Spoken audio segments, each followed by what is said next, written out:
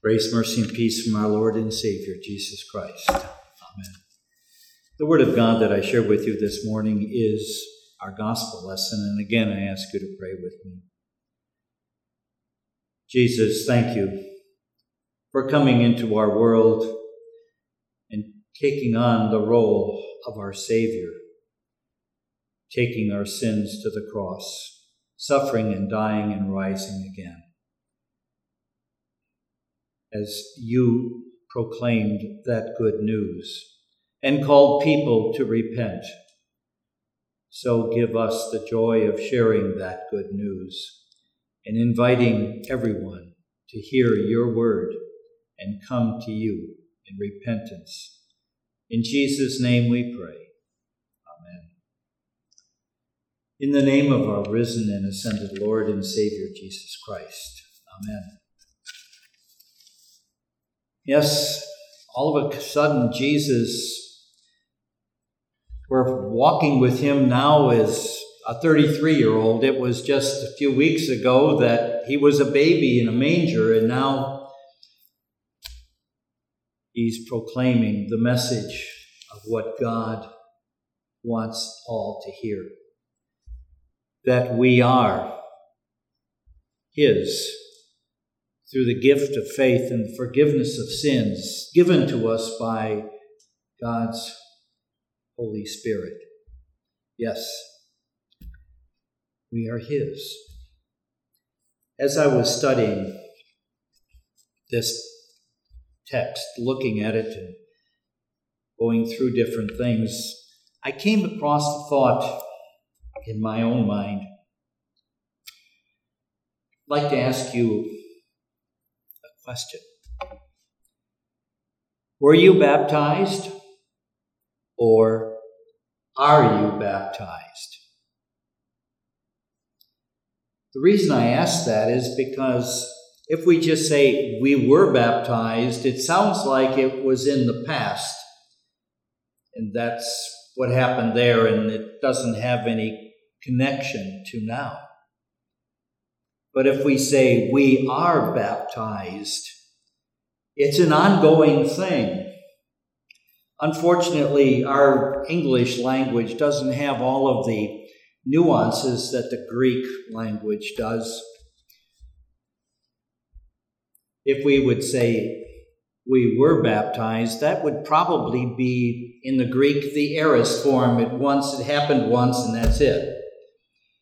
But if it is the future text or future context, it happened and it has ongoing effects, because it wasn't just something that happened in the past.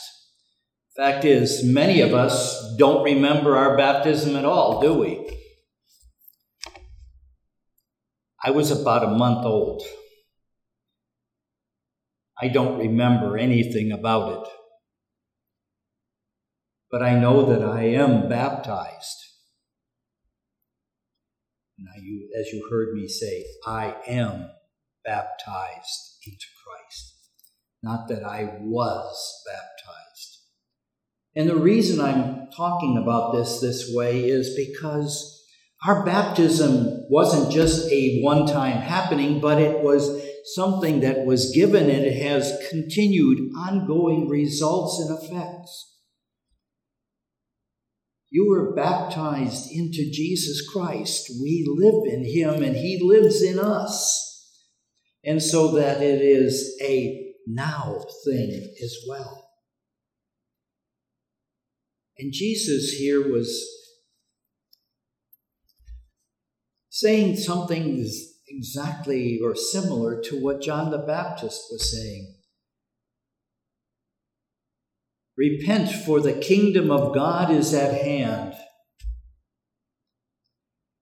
And again, looking at the text and the words that were used, Jesus was saying, be repenting. It's not just a one-time thing again, but rather an ongoing thing that we are doing, because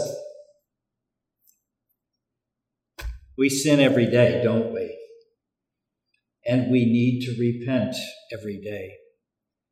We need to come to our Lord and say to him, Lord, forgive me, for I have sinned. Please wipe away my sin and strengthen my faith that I may continue to celebrate who I am in Jesus Christ. The scriptures teach us that we cannot but sin, that our natural human condition, apart from God's grace and the faith he creates, is a life separate from and hostile to God. In this state, we pursue only self-preservation, self-gratification, and self-exaltation. In Martin Luther's words, he described it as having a heart curved in on itself. As such, we're unable to live in complete obedience to God's command, to love him with all our heart, soul, and mind, and strength. And so, we're guilty. And it is only through the Holy Spirit working through the water and the word of baptism that we are created anew, that we are made alive in Jesus Christ. And that is what I love to say. And it is at our baptism that faith was created and Christ lives in us. It wasn't something that happened just back there, but it is constantly working in us every day. We are alive in Christ.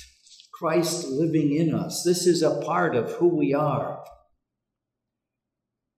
And so this repent is essentially a part of all of that. We come to him and say, Lord, forgive me, for I have sinned. We know that we cannot save ourselves. We cannot fix this relationship. We cannot make ourselves right with God. But what's so beautiful is that God forgives us freely. Yes, the bad news is that we do sin daily. The good news is that God forgives freely. This is what Jesus was saying in that when he said, repent, for the kingdom of God is at hand. He wanted everybody to know that he was there to bring forgiveness, life, and salvation to all of them, to make them alive in him. That's what he was there for, and that's what he was bringing to everybody. Yes, this is the good news. In Scripture, the word repent means to turn. I'm sure many of you, though I know some of you have not seen it, but for the last several summers, I've enjoyed driving up 31, and just where the passing lanes are, there are several fields that have been planted with sunflowers. And I don't know if you've really observed them or just saw them and drove by, but it's sort of unique about the sunflower is the flower turns its head towards the sun as the day goes by. And so in the morning when I would drive up here to the church, the flowers would be facing to the east. And then later on in the day, you would see them facing towards the south. And then later on in the afternoon, they would even turn towards the west. They followed the sun. It's a unique thing about sunflowers, I guess. The same thing is true about us. In repentance, we turn to Christ and we focus on Him, keeping our focus always in that direction. This is what Jesus was calling people to do here as He began His public ministry, calling them to come to know Him and to repent and celebrate the gift of God in Jesus Christ. Our text also talks about Jesus calling these disciples. And it's sort of unique about these men. Jesus said, "Follow me and I will make you fishers of men." And they didn't hesitate. They left their nets and their boats and followed Him. And even they left their families, that they might hear the Word of God, share the Word of God, and celebrate the Word of God. May we too continue to follow Christ.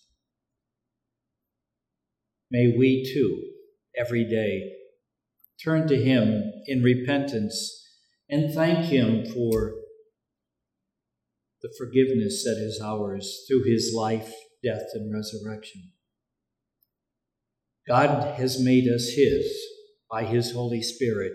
He has created in us the gift of faith, and we celebrate that faith, and we live in that faith, knowing that, yes, we're sinners and we will always be, but that we have forgiveness in Him because He came, lived, and died, and rose again for us. And God has given us this gift of faith in Him so that we might have that. That's how we are. That's how He made us His. Because by ourselves, we cannot set ourselves free. What is the one thing that we never stop doing? And we were talking about that in confirmation class this past week. What is the one thing that you are guilty of? And even if you don't do anything, you are still a sinner. It's something we inherited. Adam and Eve messed it all up, and we're still suffering the consequences of their wanting to try that proverbial fruit. Satan tempted them, and they were perfect. Satan does a bad job of tempting us every day. And so we are sinners 24/7, and we need God's forgiveness each and every day. And that's why Jesus said, "Repent, for the kingdom of God is at hand." As we repent, we know we come to Him and know that we, through Christ, are forgiven. That God loves us that much. Not that we can do anything to earn or deserve that forgiveness, but God gives it to us out of His wonderful love and grace. Forgiveness, life, and salvation are ours through Him. May we continue to repent every day, or as the Greek translation of the word is, be repenting don't stop repenting, because we know through that we have God's forgiveness as well. Yes, the good news is that God forgives freely. May that be your joy today. In Jesus' name, amen. Lord, thank you for calling us and making us yours, giving us the gift of faith and the forgiveness of sins, life and salvation. Help us, Lord, to continue to be repenting every day. In Jesus' name we pray.